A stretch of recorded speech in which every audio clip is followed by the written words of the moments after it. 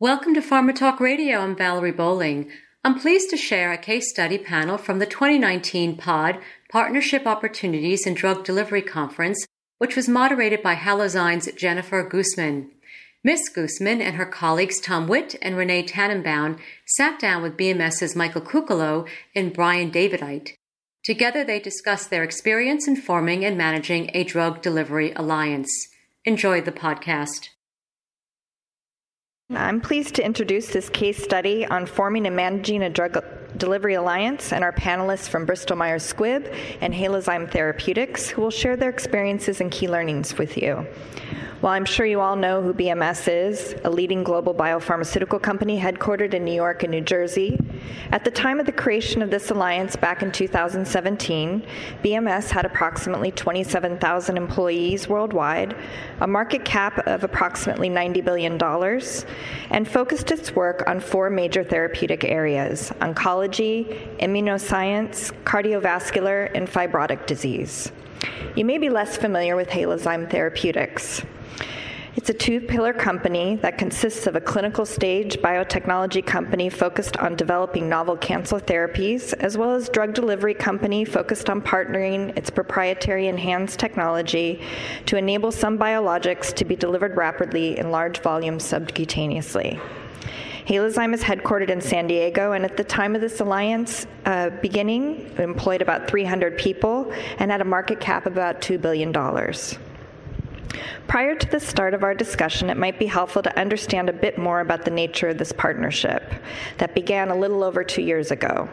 BMS paid Halozyme $105 million up front and additional milestones and royalties to access their drug delivery technology. The agreement positioned BMS to develop subcutaneous formulations of molecules against PD-1 and 10 other immuno-oncology targets, helping BMS to differentiate itself from its competitors and providing benefits to patients in the health system. Now I'd like to ask the panel to introduce themselves. Michael? Thanks, Jen. Hi, I'm Michael Kucolo from Bristol Myers Squibb. I'm a director of transactions at Bristol Myers. I've been with the company 21 years, started on the drug development side, and then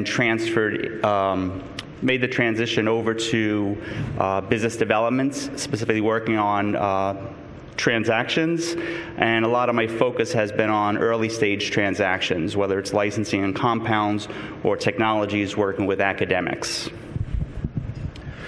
Good morning, everyone. My name is Tom Witt, Executive Director of Business Development and Strategy for Halozyme. I've been at the company for a little over a year. Prior to joining Halozyme, I spent 5 years at a subsidiary of Otsuka Pharmaceuticals doing business development work called Avanir Pharmaceuticals. And then I spent 9 years at Amgen in various FP&A finance-related roles. Hi, everyone. My name is Brian Davidite. I'm the Alliance Manager for Bristol Myers Squibb, supporting the Halozyme Alliance. I'm actually a CPA background. I did a 3-year stint in public accounting, and then I went to Merck for about 15 years, and I've been at BMS for 14 years, the last 3 years in Alliance Management. Good morning. My name is Renee Tannenbaum. I'm a Vice President of Alliances at Halozyme Therapeutics. I've been there for about 3 years, since 2016. I'm a clinical pharmacist by background and spent many years in the pharmaceutical industry at Merck, at Bristol Myers, Novartis, and a few small biotechs along the way, and recently joined Halozyme as Head of Alliance Management. So happy to be here, a part of the panel. Thank you. So now let's get into the details about the timeline from initial introduction of these two companies to deal signing. It looks like it took quite a while for a deal to be signed. So let's start with Tom and Michael. Can you tell us what has to be done to build this type of relationship? And what are some of the challenges and key learnings? Michael, do you want to start? Sure, Jen. Thank you. First of all, we all know, we're here basically to do partnering. We're looking for partnering opportunities. For full disclosure, out of everybody on this panel, I've been the one that's been known of Halozyme for the longest. So I know the history from February 2006 all the way to deal closure and now through Alliance. We have relationships with a number of companies in here that have not yet led to, full deal closure or anything like that, but it's been developing over time. So the slide's not set up to frighten folks on the sell side. It's like, well, how do we work with pharma? Like, how do we get in? How do we do things? It is a bit of a process, and there needs to be a couple of things. There needs to be a problem that needs to be solved by the pharmaceutical company. If we're putting all this money, investing into a technology of some kind, there has to be a true rationale that we could sell to our governance, and we're doing it from the inside as the buying company. I'm actually selling to the corporation as well. Just want to briefly go through the time slide to show what happens. And again, there's folks in this group that know us and have worked with us over time as well. The way this worked out was back in February at one of these conferences, I had met one of the BD folks from Halozyme. It was kind of new and novel at that time. They were still going through the proof of concept phase. And we basically kept in touch, but nothing really happened to 2011. During this time frame, you have to remember there's a lot of changes going on at Halozyme. BD folks are changing positions, leaving the company. The CEO leaves, they get a new CEO. At BMS, commercial teams are turning over. But in February 2011, the development team was interested in trying out some of the material and doing a feasibility assessment, really with no product in mind. Then later on, one of the disease areas, the commercial team engaged and said, hey, this might be useful for us to try. We had conversations. That commercial person left on the immunoscience side, and we went nowhere. In 2013, we involved, from my perspective, we got the development team involved. We had proof of concept. We liked the way the material performed. It did what it was supposed to do. We had gotten a commercial colleague involved and a clinical person. So basically, it's rounding up the folks that might have interest in this instead of just presenting it to the development teams all the time. With that situation in 2013, basically, whoever, I forgot who was at Halozyme at that time, but their business structure, business model was very unflexible, and we just couldn't come to terms on what they were looking for. So there was quiet time. Halozyme would update us over time. In 2016, Renee came into the picture and reached out through somebody else who introduced it to me, not realizing I had the history with Halozyme, and that's when things really took off. Yeah. So just what's interesting is, so I had joined the company in 2016, had worked at BMS before, saw the opportunity, and really got personally committed to saying we need to do a deal with BMS. Met Michael through another contact I had at BMS, and didn't realize the history of this 10 years before that he was aware of the technology. So we started all over again, getting into the development teams, and we had a meeting around Thanksgiving of 2016 where we got all the development folks together in the formulation, pharmaceutical development folks. Some had known of the technology, some didn't, but we started from scratch, had a deep technical conversation, and there was interest, and they had in mind a program that they thought would benefit from this, that had expressed a need. So it comes back to having the right timing.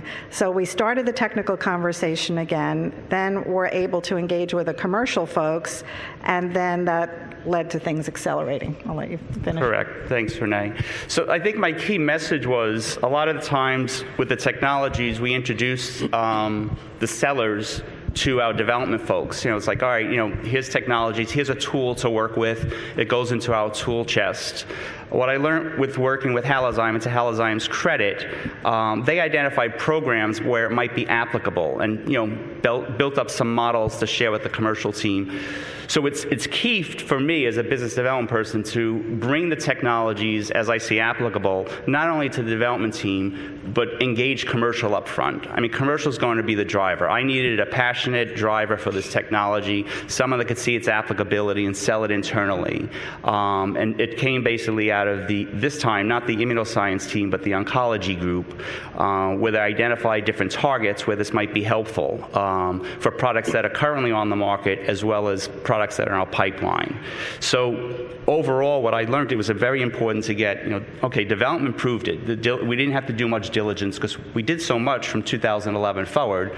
It was more now plug and play. Let's get everybody engaged, sell it internal, get the governance support that we need, and take it forward. So that's the view from a buyer. What are they looking for in technology? There needs to be a definitive asset or assets to apply it to.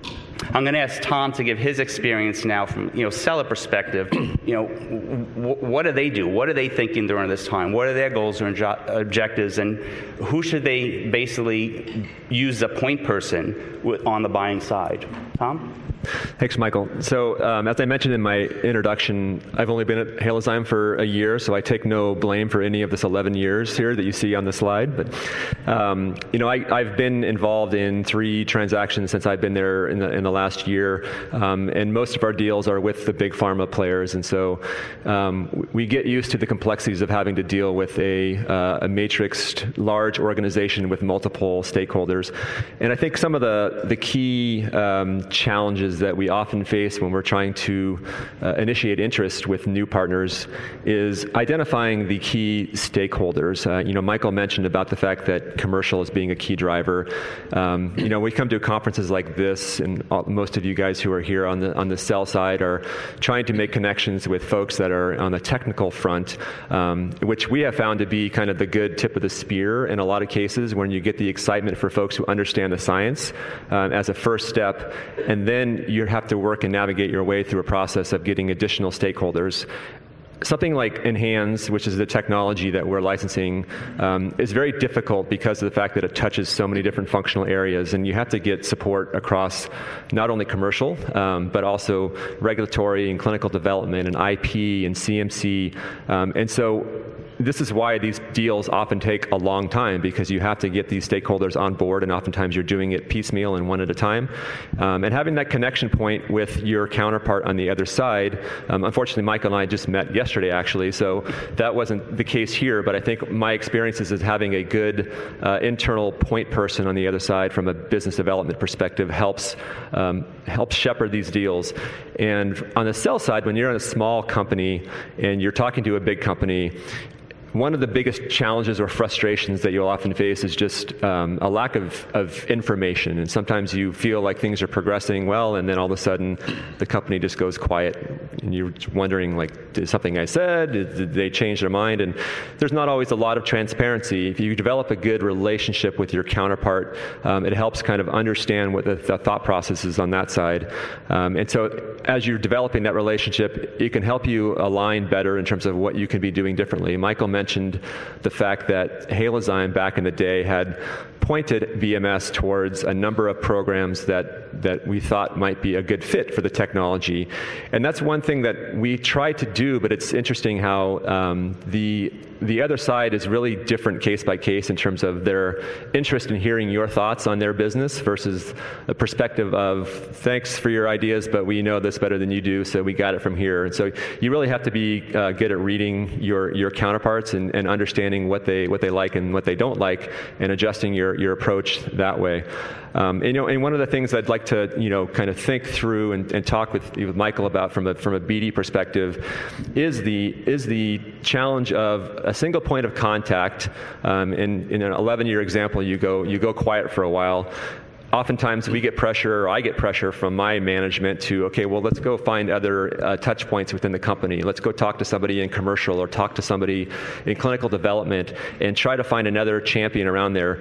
But you have to be cognizant of the fact that if you do have a point of contact and you're circumventing that, you can cause more harm than good. So I'd love to maybe get your experiences, whether it's in this deal or other deals that you've done with partners around. You have a kind of an established point of contact, and what are the pros and cons in your minds of someone trying to expand the circle and getting additional champions on board? Yeah, that's a good question, Tom. I know we touched on that a little bit. My view is always come in through the business development team, or keep it to one contact. There's novel opportunities that go through, somebody might email Giovanni, our CEO. It's going to go down to the BD group anyway, basically, to disseminate the information to others. There's times when companies are just knocking on every door and everybody's getting the same email.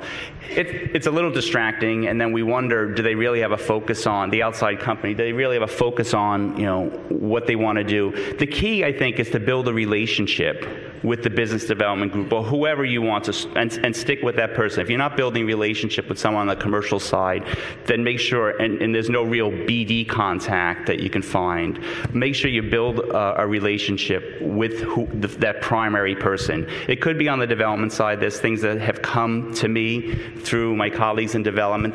They've been in the audience at different conferences. They go to conferences I don't go to, and they'll bring things back to me. But I think within BD, we're the conduit throughout the whole organization to see if there's interest. Now, I'm not a decision maker. Basically, I'm a facilitator. I have to see how this fits in, present it to the clinicians relative to projects I'm working on, present it to the commercial team. So at least I have that connectivity. And all pharmaceutical and biopharmaceutical companies are set up differently. We don't have a innovation arm or a technology arm per se, but we do have a development, commercial, and clinical group that works very closely together to implement novel technologies and ideas into our pipeline. So bottom line, I think just one contact, whether that contact be your BD person or somebody else, build a relationship there. So now let's move the discussion to the post-execution of the deal. We'll move to Renee and Brian. And to start off, what have been some of the challenges and successes from each of your perspectives? How have things evolved over the last 2 years since execution, if at all? Brian, do you want to start? Sure, I can start. So as we mentioned earlier, the contract was for 8 targets with a potential of 11. So 5 of those kicked off rather quickly.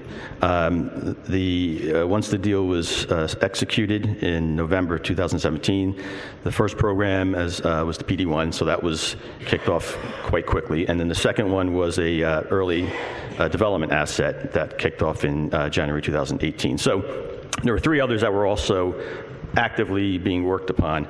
So as you can imagine, like when the initial kickoff period is a nice, good honeymoon period, everyone's gung-ho, but it's 5 different programs, 5 different compounds. And as mentioned, one of them was an inline product. We had a few late development, a few early development. So it's a lot of different people, a lot of hands in the cookie jar on the BMS side, probably over 200 people that had some involvement at some point. So what happened was, I think that we had some communication challenges in-house. We had to kind of do a little bit of internal house cleaning to understand that there was some inconsistency of messaging. There were too many points of contact. So we had to narrow the focus, do a little streamlining to ensure that the communication process with the Halozyme folks was better going forward. Yeah, and just to present it from our perspective, small company of 300 versus 27,000. So imagine 5 active programs. Each program team is probably 20 people. Between all the functions, you've got regulatory, CMC, clinical, et cetera. So you've got every program team with a unique set of folks dealing with a small biotech company at Halozyme who has one program team trying to serve all of those functions. So that generated a lot of complexity for us, and the communication lines were good, but things got tangled along the way. The other thing is the first program through is doing all the heavy lifting. The first time you do a regulatory filing, the first time you do your CMC and your co-formulation work, the first time you figure out what dose of enzyme do we need for this product with this volume and this viscosity. And so we had to go through a huge education process with each program. And I tie it back to what I think Michael said was, he pointed out how important relationship is and the deal evolution. Relationship is also critically important, as you know, on the alliance side. So because Brian and I and our teams had really good relationship, we could be honest with each other, and we both said something's not working. The communication is good, but it's not organized.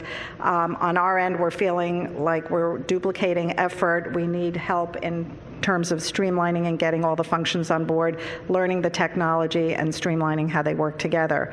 And so I think about a year into it, BMS proposed a different set of governance structure, which we've been implementing now for about 8 months, and it's just going smoothly.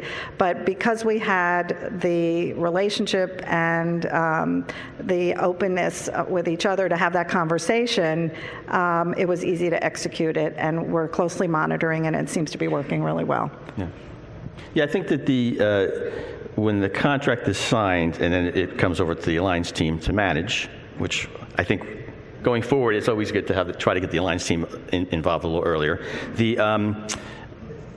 I think you have to realize that sometimes the contract is sort of more of a guide. It's set in stone, but there is some flexibility. So in the contract itself, there was really only one governance meeting committee that was formed, and we realized that it wasn't enough. So we created some sub-teams, and then now we have one committee that's more of operational day-to-day. We meet twice a week, twice a month, I think. And then we have another committee that's more tactical, that goes through the programs and the progress that the programs are making. And then we have another committee that's more of a strategic committee that's a higher level for escalation issues, and they meet quarterly. And I think that that process, also kind of leveraging the experience across all the functional teams, has been quite successful.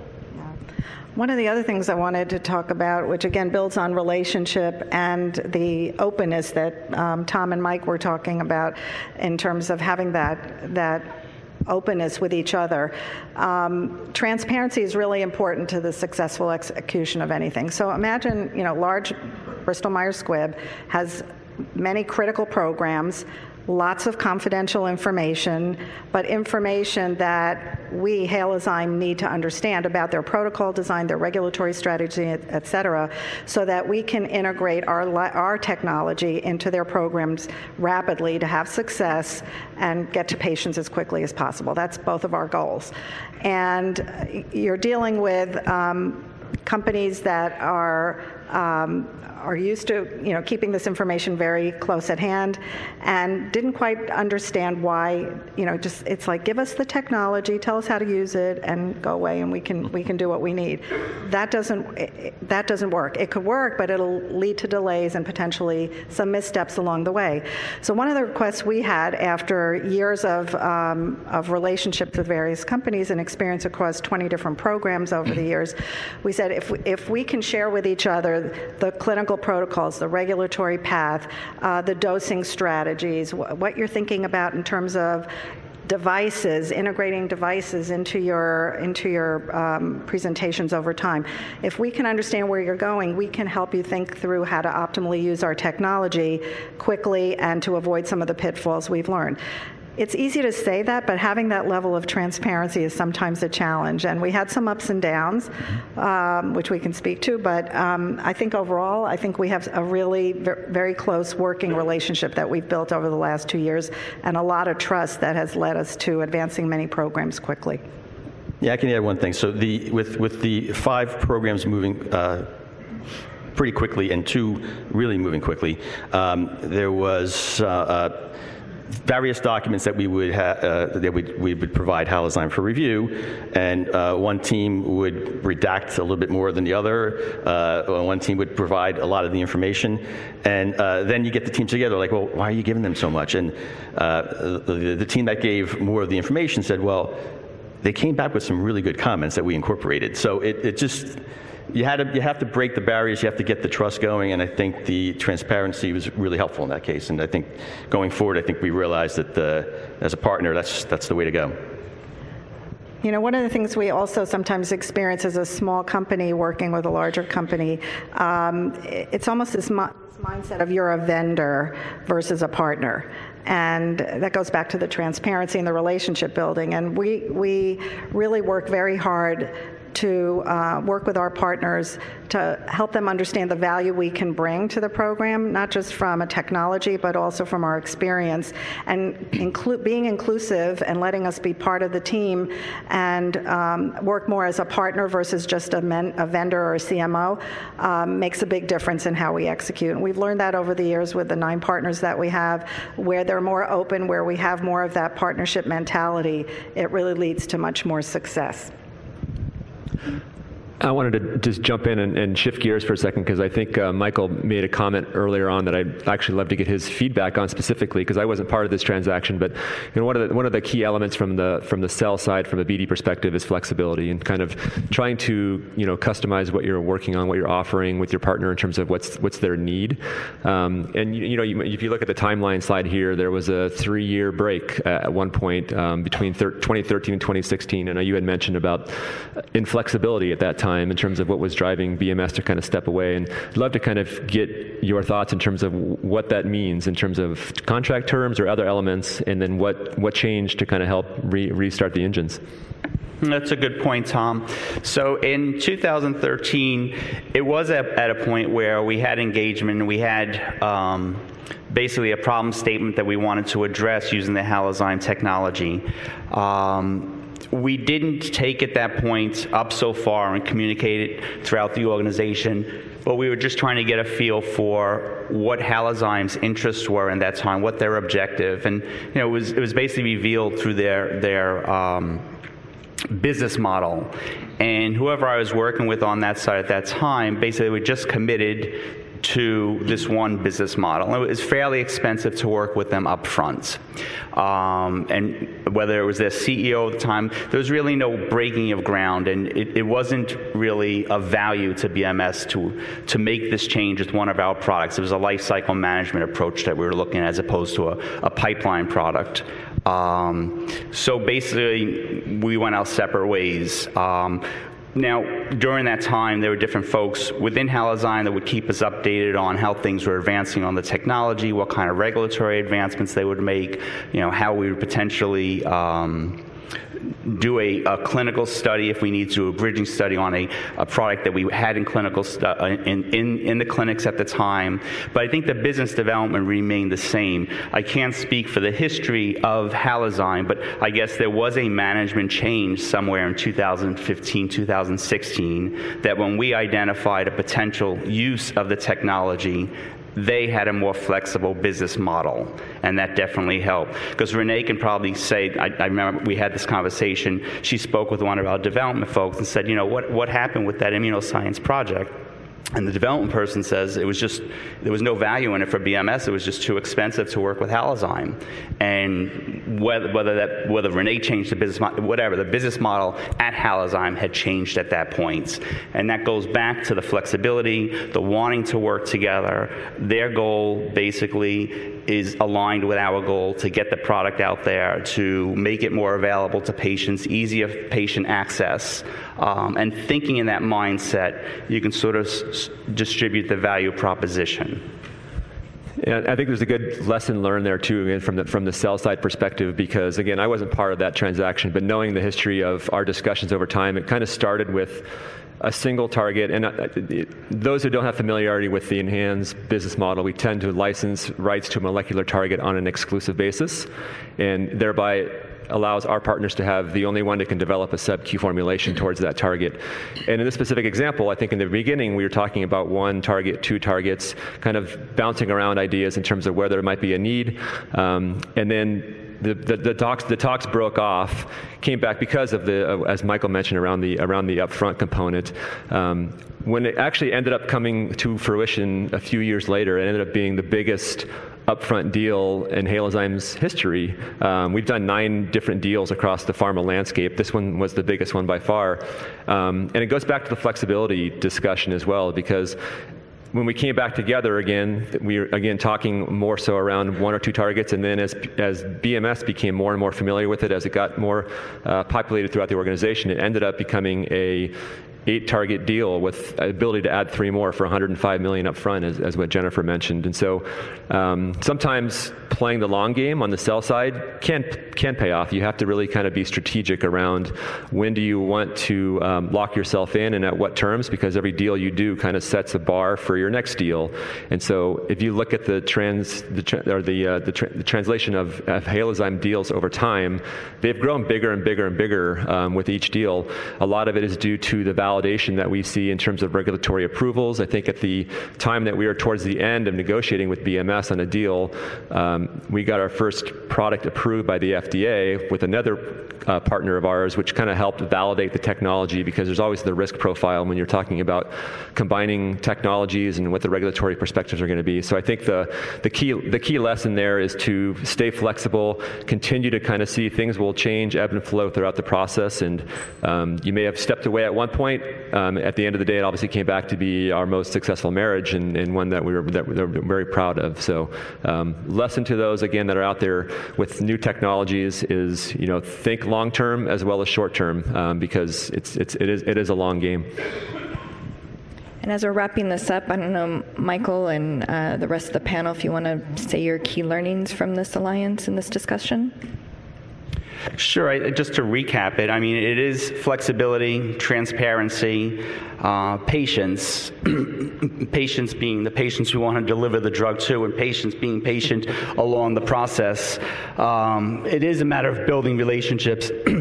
As soon as the buyer identifies a real need, you can see things move rather quickly. I mean, to get the diligence done and the signing all within a 3 or 4 month period is pretty quick. So those are 3 characteristics that I think are important in having companies work together.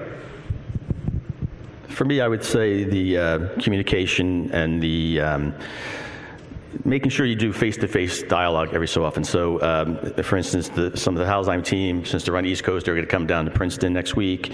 In the summer, we'll be at bio conferences in San Diego. We'll have the opportunity to go to visit Halozyme. So I think that's the face-to-face interaction just is tantamount to have success. Yeah, and I would say, building on the relationship, the trust that you started with the deal and carrying that through the execution. Trust, transparency, and flexibility is always the case. Say thank you to our panel. Thank you. I hope you enjoyed the podcast from the 2019 POD Drug Delivery Conference. The 2020 meeting will take place October 8th and 9th in Boston. For more information, visit theconferenceforum.org.